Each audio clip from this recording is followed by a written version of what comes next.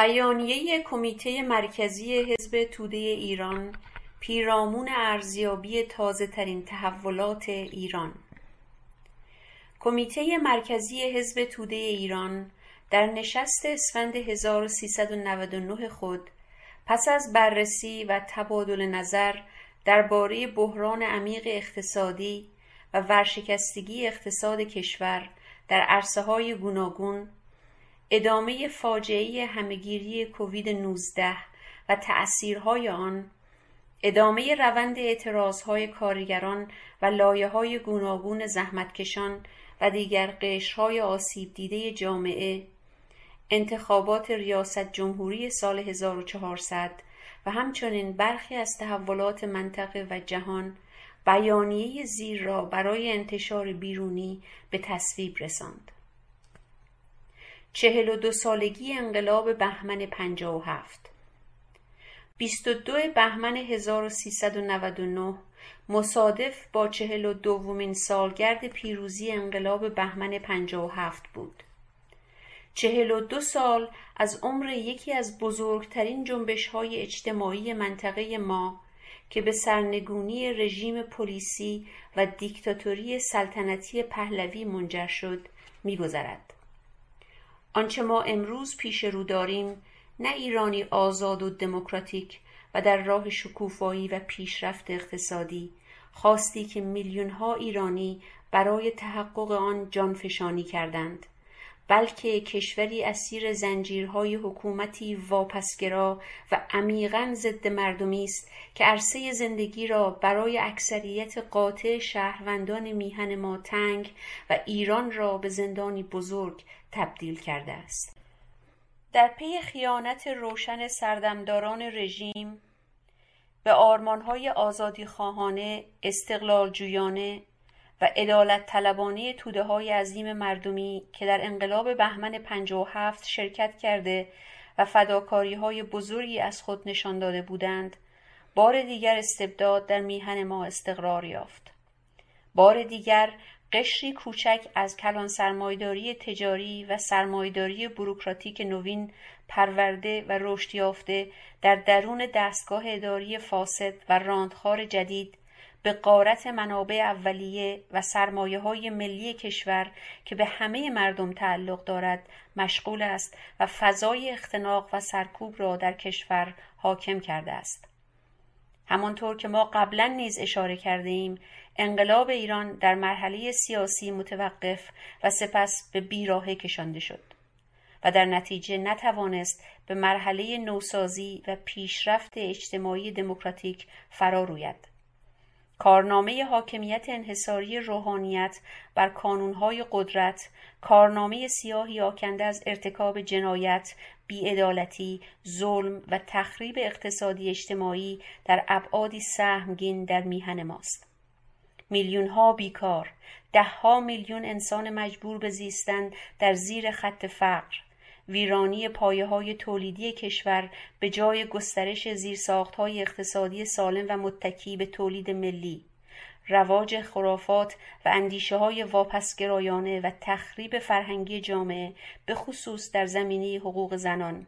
گسترش ناهنجاری‌های اجتماعی در ابعادی بی‌سابقه، بی‌آیندگی میلیون‌ها جوان و سیاست خارجی مداخله جویانه و ماجراجویانه بخشی از کارنامه سیاه رژیم ولایت فقیه حاکم بر میهن ماست. توجه به این نکته نیز اهمیت دارد که نهضت اسلام سیاسی که خمینی امیدوار بود با آن امپراتوری اسلام را در سراسر جهان بازسازی کند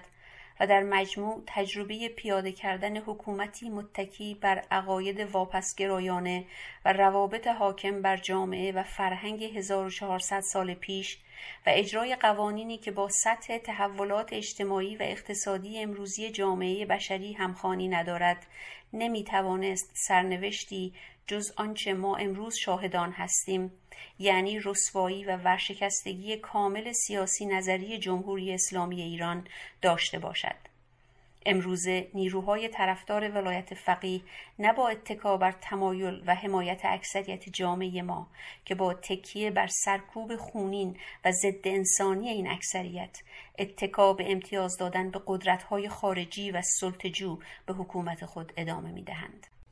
42 سال پس از انقلاب بهمن اکنون روشن است که عدم هماهنگی و اشتراک عمل نیروهای دموکراتیک و آزادیخواه، برداشت‌های نادرست این نیروها از توان و ظرفیت روحانیت و اسلامگرایانی که رهبری انقلاب را به دست گرفته بودند، به ویژه شخص خمینی، و عدم مقابله اصولی متحد و مشترک و به موقع آنها با حمله‌های گام به گام نیروهای ارتجاعی از جمله ضعف‌هایی است که با جسارت باید به آنها پرداخت و برای پیکار کنونی و آینده از آنها درس گرفت.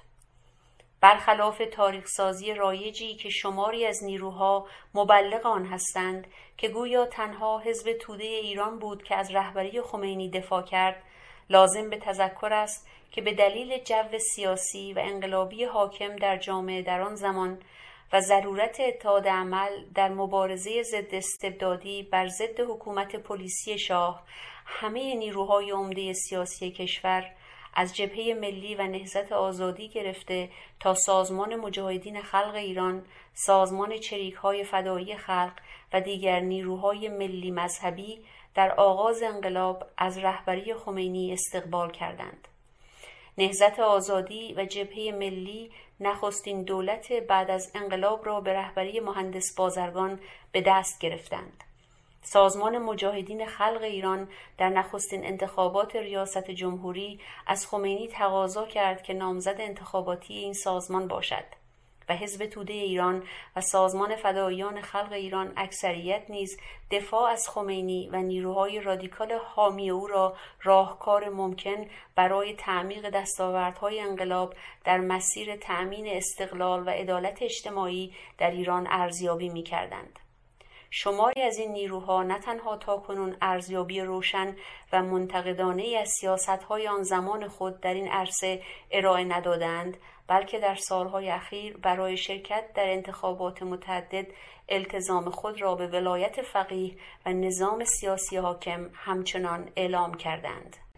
حزب توده ایران به نوبه خود در اسناد گوناگون از جمله در اسناد کنفرانس ملی حزب در سال 1365 با عنوان ارزیابی خط مشی حزب توده ایران در سالهای 1357 تا 1361 مندرج در ویژه‌نامه دنیا سال 1365 شماره 3 و سپس در سند تزهایی درباره سیاست حزب توده ایران در انقلاب بهمن مصوب 5مین کنگره حزب توده ایران در سال 1382 در این زمینه اظهار نظرهای روشن و صریحی کرده است. در سند اخیر گفته می شود پذیرش ضمنی اصل ولایت فقیه که تمامی اصول دیگر قانون اساسی را عملاً تحت الشعاع قرار می‌داد و زمینه را برای استقرار یک دیکتاتوری فردی واپسگرا و ارتجاعی فراهم می‌کرد، از خطاهای رهبری حزب پس از انقلاب بود. اتخاذ این سیاست، عمده کردن فرد فرای محدودیت‌های طبقاتی ایدئولوژیک و متکی بر حدسیات خوشباورانه در مورد خمینی و اهداف او بود.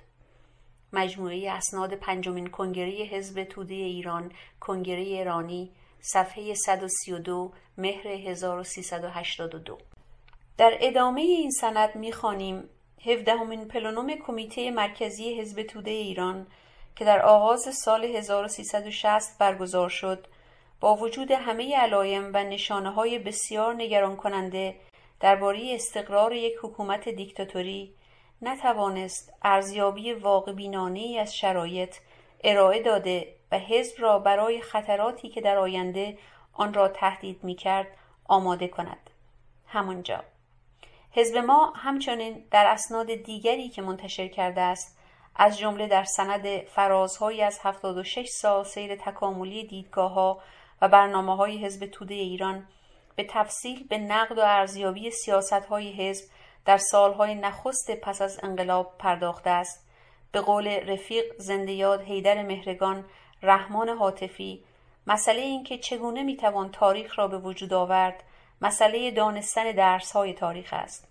همیشه هستند و تا وقتی بشریت با تیغ آخته طبقات متخاصم شقه شده است، خواهند بود آنهایی که از تجربه تاریخ هیچ نیاموختند، اما به نوبه خود به تاریخ استناد می‌کنند و اشتباهاتی را که اینجا و آنجا حزب ما مرتکب شده است به باد انتقاد و شماتت می‌گیرند. نقل از مجموعه اسناد و دیدگاه‌های حزب توده ایران از آغاز پیدایی تا انقلاب بهمن 57 صفحه 21. ورشکستگی اقتصادی و تشدید فقر و محرومیت. سال 1399 سالی دشوار برای ده‌ها میلیون ایرانی بود که با محرومیت و فقر فزاینده و ظلم فراگیر دستگاه‌های حاکمیت جمهوری اسلامی روبرو بودند. تشدید بحران اقتصادی و ورشکستگی رژیم به خاطر اعمال سیاست‌های فاجعه‌بار اقتصادی متکی بر نولیبرالیسم در کنار تحریم‌های اقتصادی و بانکی ضد انسانی و کمرشکن امپریالیسم آمریکا و در عین حال فلج شدن بخش بزرگی از اقتصاد کشور به خاطر همه‌گیری کووید 19 به تعطیلی بسیاری از واحدهای تولیدی، بیکاری فزاینده و تشدید دره عظیم میان فقر و ثروت در جامعه منجر شد. به گزارش اقتصاد نیوز، در گزارشی که مرکز پژوهش‌های مجلس شورای اسلامی در سال 99 منتشر کرده است، متوسط رشد اقتصادی کشور از سال 1391 تا 1398 نزدیک به 0% بوده است و درآمد سرانه کشور نیز در همین دوره با شیب تندی مواجه بوده و کاهشی 34% داشته است. در بخش دیگری از همین گزارش مطرح می شود که با توجه به سهم بالاتر خوراکی‌ها در سبد هزینه خانوارهای فقیرتر، نرخ تورم بالاتر خوراکی‌ها و آشامیدنی‌ها در سالهای اخیر بیانگر بدتر شدن وضعیت معیشتی خانوارهای با درآمد پایین‌تر است. طبق نمودار ارائه شده توسط مرکز آمار ایران، نرخ تورم خوراکی‌ها و آشامیدنی‌ها از 60.7% در سال 92 به 85.3% در پایان سال 1398 رسیده است و علی‌رغم افزایش درآمد رسمی خانوارها، قدرت خرید هر فرد ایرانی نسبت به سال 90 حدود 1/3 کاهش یافته است. بدین ترتیب و به اعتراف مدیر کل دفتر مطالعات اقتصادی مرکز پژوهش‌های مجلس، 35% مردم در زیر خط فقر زندگی می‌کنند.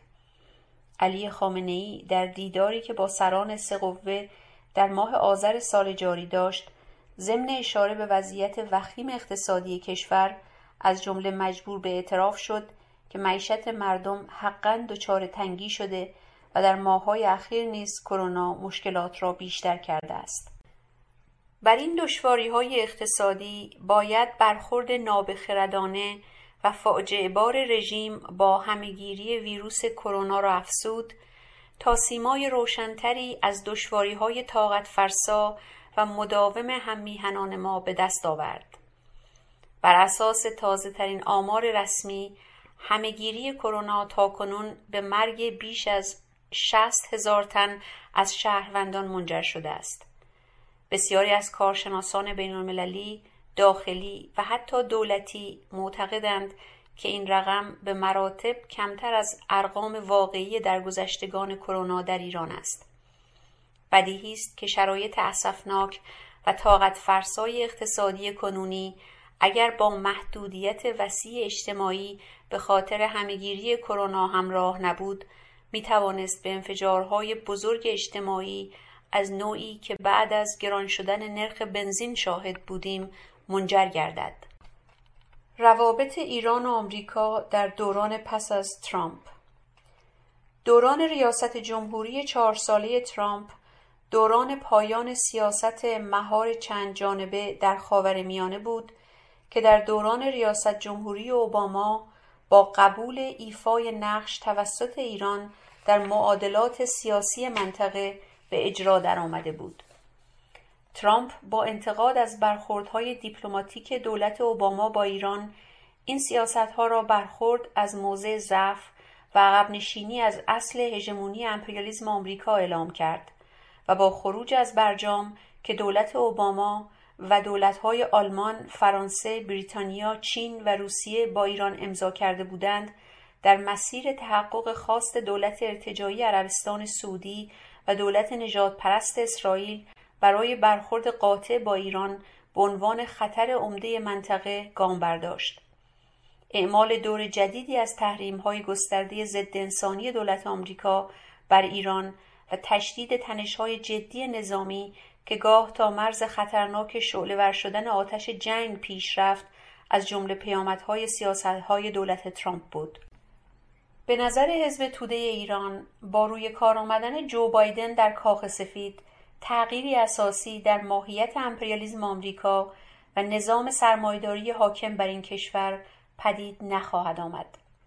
در سیاست داخلی آمریکا به نظر می رسد که دولت بایدن به دلیل شرایط بد اقتصادی و نارضایتی عمیق توده‌ها در آن کشور ناگزیر امتیازهای محدودی به سود برنامه‌های برنی سندرز و جمعی از ترقیخواهان در درون حزب دموکرات داده است.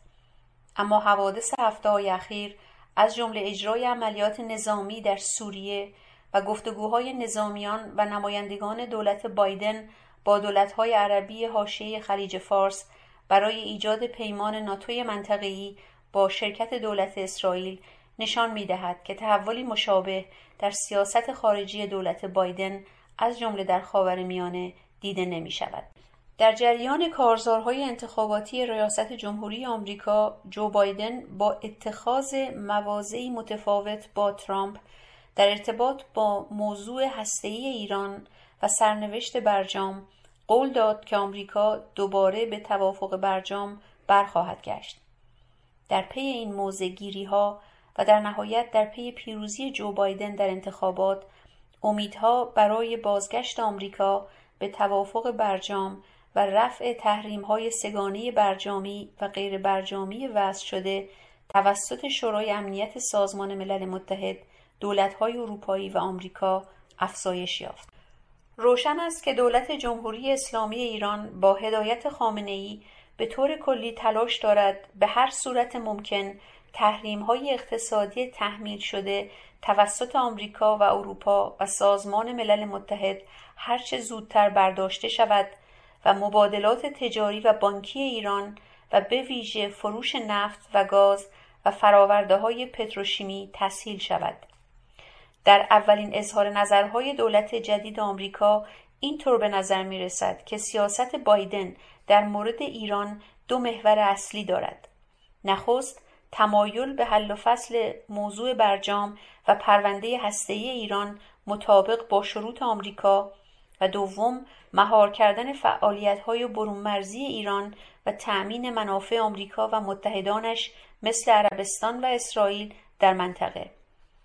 رژیم ایران نیز در روند بدبستان با قدرت‌های بزرگ امپریالیستی و رسیدن به توافق با آمریکا و اروپا، تلاشش معطوف به حفظ موقعیت خود و تقویت مواضعش در سیاست‌های منطقه‌ای است. بر این اساس می‌توان گفت که فرجام برجام در گرو سیاست مهار چند جانبه آمریکا باقی می‌ماند. حزب توده ایران ضمن اینکه خواهان لغو تحریم‌های اقتصادی بین‌المللی مطابق با توافقنامه برجام است، به شدت با هر گونه مداخله خارجی در امور داخلی ایران نیز مخالف است. انتخابات ریاست جمهوری سال 1400 و تبلیغات عوام فریبانه در مورد گشایش سیاسی در کشور. 13مین دوره انتخابات ریاست جمهوری اسلامی ایران در 28 خرداد سال 1400 برگزار خواهد شد. حواشی مرتبط با این انتخابات به یکی از مباحث عمده خبری و تحلیلی نیروهای سیاسی بدل شده است و از همکنون تلاش زیادی برای فریب مردم و به قول خامنه‌ای پرنشاط کردن انتخابات به راه افتاده است. خامنه‌ای در سخنانی که روز 29 بهمن در دیدار با مردم آذربایجان شرقی ایراد کرد از جمله گفت: انتخابات در کشور ما یک فرصت بسیار بزرگ است و نباید از دست داد. مخالفین جمهوری اسلامی نمی‌خواهند از این فرصت استفاده شود. او در ادامه افزود: دشمن این را نمی‌خواهد، لذا نزدیک انتخابات که می‌شود شروع می‌کنند می‌گویند آزادی نیست، گاهی می‌گویند مهندسی است و غیره، برای اینکه مردم را دلسرد کنند. حقیقت این است که انتخابات برای کشور یک افتخار و فرصت است، یک ذخیره و امکان است که اگر شرکت پرشور مردم باشد به آینده کشور کمک می‌کند. نقل از خبر آنلاین 29 بهمن 1399. خامنه‌ای در حال این سخنان را بیان کرد که به گفته وزیر کشور دولت روحانی هنوز فضای عمومی جامعه در بحث انتخابات مشارکت جویانه نشده است و هنوز افکار عمومی حساسیت زیادی به آن نشان ندادند. گروه‌ها و احزاب نیز حرکت متقنی نسبت به این موضوع نداشتند. در بسیاری از نظرسنجی‌هایی که در هفته‌های بعد از این سخنان خامنه‌ای توسط رسانه‌های مجاز کشور با پرسیدن این سوال‌ها از مردم عادی صورت گرفت که آیا در انتخابات شرکت می‌کنند یا چه عاملی سبب خواهد شد که در انتخابات شرکت کنند، این پاسخ روشن و قاطع داده شد که به هیچ وجه در انتخابات شرکت نخواهم کرد. سران رژیم ولایی برای پرنشاط نشان دادن انتخابات و جلوگیری از تکرار تجربه انتخابات دوره 11 مجلس شورای اسلامی که در آن کمترین تعداد افراد واجد شرایط شرکت کردند و در بسیاری از شهرها مزدوران جمهوری اسلامی و سپاه فقط با چند درصد آرا به مجلس راه یافتند، کارزاری گسترده را برای منحرف کردن افکار عمومی آغاز کردند. در این کارزار سناریوهای گوناگونی از امکان ریاست جمهوری نظامیان تا انتخاب رئیسی و همچنین امکان گشایش سیاسی و تغییر سیاست‌های ولی فقیه و باز شدن راه برای برخی اصلاحات مطرح می‌شود. محمد رضا عارف، عضو مجمع تشخیص مصلحت نظام و از رهبران شاخص اصلاح طلبان حکومتی که کارنامه فعالیتش در مجلس دهم شامل سکوت و حمایت از همه لایه‌های ضد مردمی دولت روحانی و تمرکزش بر اعتمادسازی با مقام رهبری بود، در سخنانی در حمایش مردم و انتخابات 1400 در روز 15 بهمن با اقرار به اینکه امروز فضای انتخاباتی فضای گرمی نیست و مردم سرد و بی‌انگیزه شدند، از جمله گفت: مردم احساس می‌کنند حضورشان پای صندوق رأی نتیجه ندارد و نگاه قیم مابانه و ارباب رعیتی آنها را آزار می‌دهد. متاسفانه به دلیل ناکارآمدی‌ها شکافی بین مردم و حاکمیت ایجاد شده که آن هم در نتیجه عملکردهاست.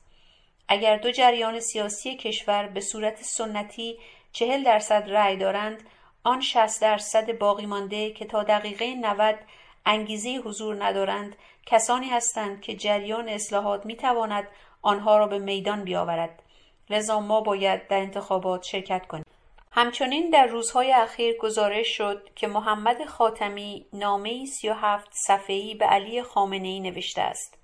این نامه به گفته محمد جواد حقشناس از چهره‌های اصلاح طلبان حکومتی حدود 2 ماه پیش نگاشته و به دفتر خامنه‌ای ارسال شده است. بر اساس اظهارات حقشناس، این نامه شامل طیف وسیعی از موضوعهای شخصی، سیاسی، پیشنهادها و تعریف و تمجید از خامنه‌ای بوده است.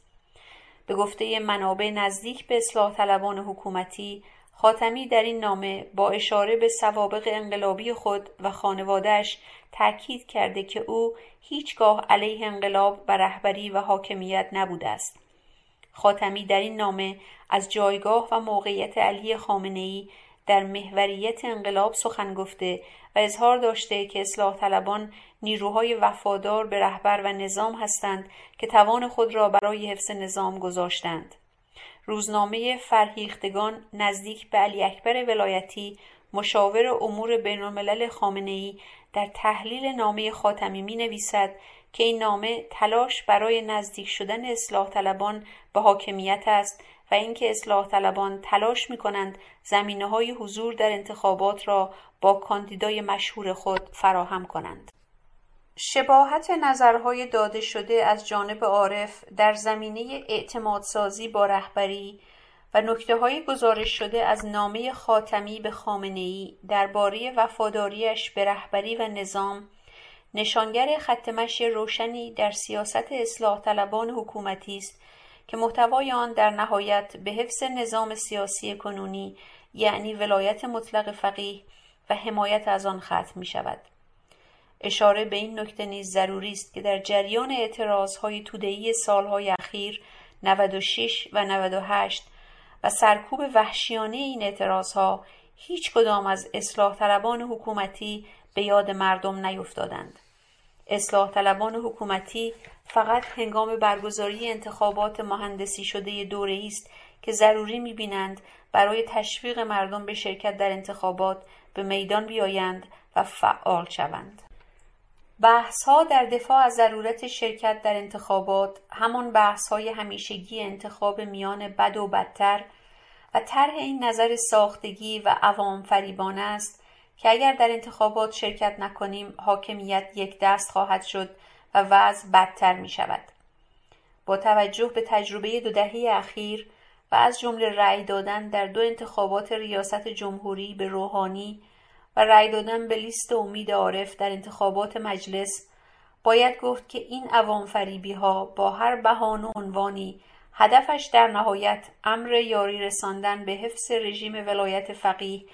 و نشانی روشن از بی‌توجهی به وضعیت به شدت وخیم زندگی 10 میلیون ایرانی است که از ظلم و جور این رژیم جانشان به لب رسیده است.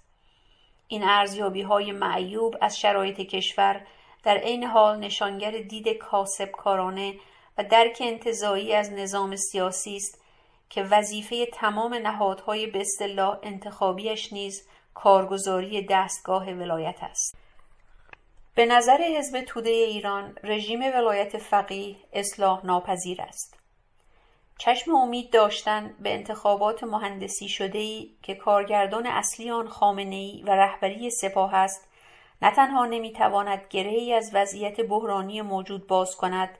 بلکه در واقعیت امر تلاشی مذبوحانه به منظور فرونشاندن آتش خشم توده‌ها علیه رژیم استبدادی حاکم است.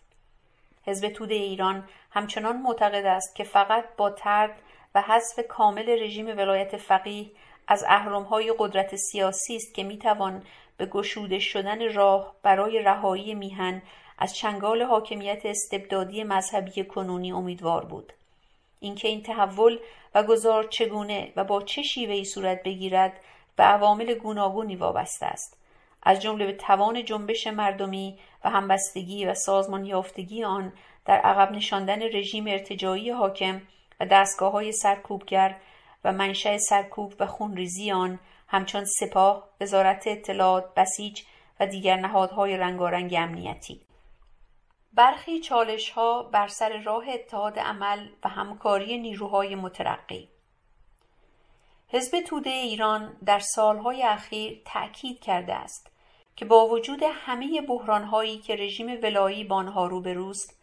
و به رغم وجود شرایط عینی برای تحول بنیادی در ایران، شرایط ذهنی لازم، یعنی وجود نیروهای اجتماعی سازمان یافته با رهبری معتبر و اثرگذار در شکل جبهه متحد با برنامه سیاسی مبارزاتی مشخص برای ارائه جایگزینی مردمی، تحقق خواستهای جنبش مردمی و طرد کامل رژیم ولایت فقیه از حیات سیاسی کشور موجود نیست. از جمله راهکارهای پیشنهادی حزب توده ایران برای حل این معضل اساسی تشکیل جبهه واحد ضد دیکتاتوری از همه حزب‌ها، سازمان‌ها، نیروها و شخصیت‌های ملی مترقی و آزادیخواه است که در راه طرد رژیم ولایت فقیه و جدایی دین از حکومت مبارزه می‌کنند و هدفشان استقرار آزادی، دموکراسی، استقلال، صلح و عدالت اجتماعی است. به نظر ما این جبهه در مقام ستاد مشترک مبارزه بر ضد استبداد حاکم و با توجه به شرایط مشخص هر مقطع از مبارزه تعیین کننده مسیر و شیوه‌های مبارزه بر اساس تبادل نظر و توافق نیروهای شرکت کننده در آن خواهد بود. واقعیت امر این است که در دهه‌های اخیر به رغم آنکه اکثر نیروهای سیاسی عمده کشور از ضرورت اتحاد عمل سخن راندند، این امر تحقق نیافته است و برخی همکاری‌ها صرفاً منحصر به صدور این یا آن اعلامیه مشترک بوده است. این پدیده فقط در میان نیروهای چپ کشور دیده نمی شود، بلکه در بین نیروهای ملی نیز این پدیده را به روشنی می توان مشاهده کرد.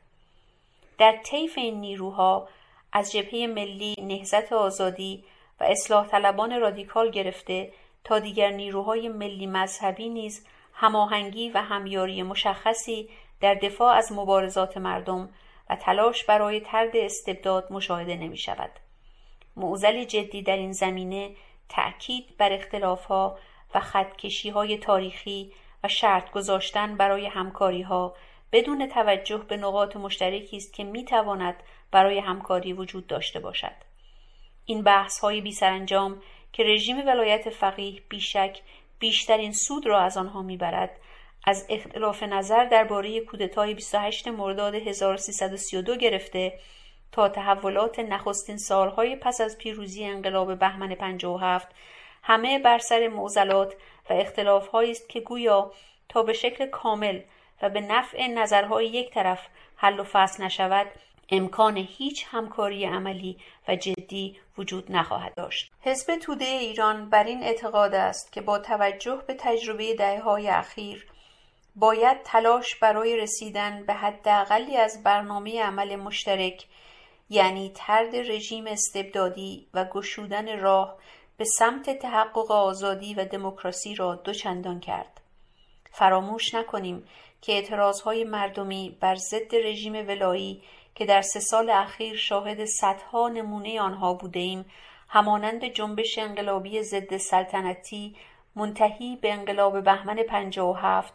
بدون در نظر گرفتن این پیش شرط‌ها و پیش داوری‌های ذهنی نیروهای سیاسی و بدون آنکه شرکت کنندگان در این اعتراضهای مردمی نخست از هم بخواهند که مواضع خود را درباره این یا آن حادثه تاریخی روشن کنند، با شرکت اعضا و هواداران شمار زیادی از گروه‌ها و نیروهای سیاسی گوناگون و با حضور افرادی با طیف‌های متنوعی از نظرها و برداشت‌ها صورت گرفته است.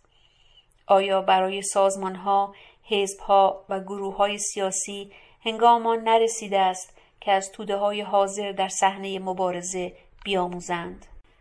بدون تلاش برای هماهنگ کردن این مبارزات دلیرانه زحمتکشان و ستمدیدگان پیرامون شعارهای حداقل و قابل توافق و تحقق، بدون پیوند زدن مبارزه قهرمانانه کارگران و زحمتکشان با مبارزه زنان، جوانان و دانشجویان، بدون شرکت مجموعه بخش‌های گوناگون جامعه که خواهان تحول بنیادی‌اند، رژیم ولایت فقیه با وجود درگیر بودن با همه بحران‌های کنونیش همچنان می‌تواند به حیات خود ادامه دهد.